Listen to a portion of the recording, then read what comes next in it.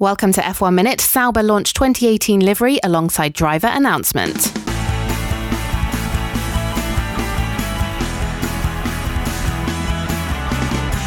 The 2017 season has barely been over a week, and Sauber are already motoring ahead with their plans for next year, hosting a livery launch in Milan that announced their driver lineup for 2018, as well as showed off a significantly revised colour scheme.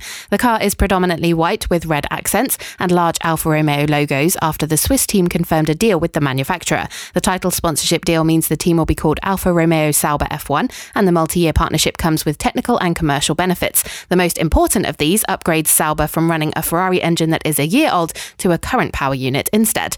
Meanwhile, in terms of drivers, the Swiss team are retaining the services of Marcus Ericsson, but are replacing Pascal Wehrlein with the services of Charles Leclerc. Antonio Giovinazzi is the reserve driver.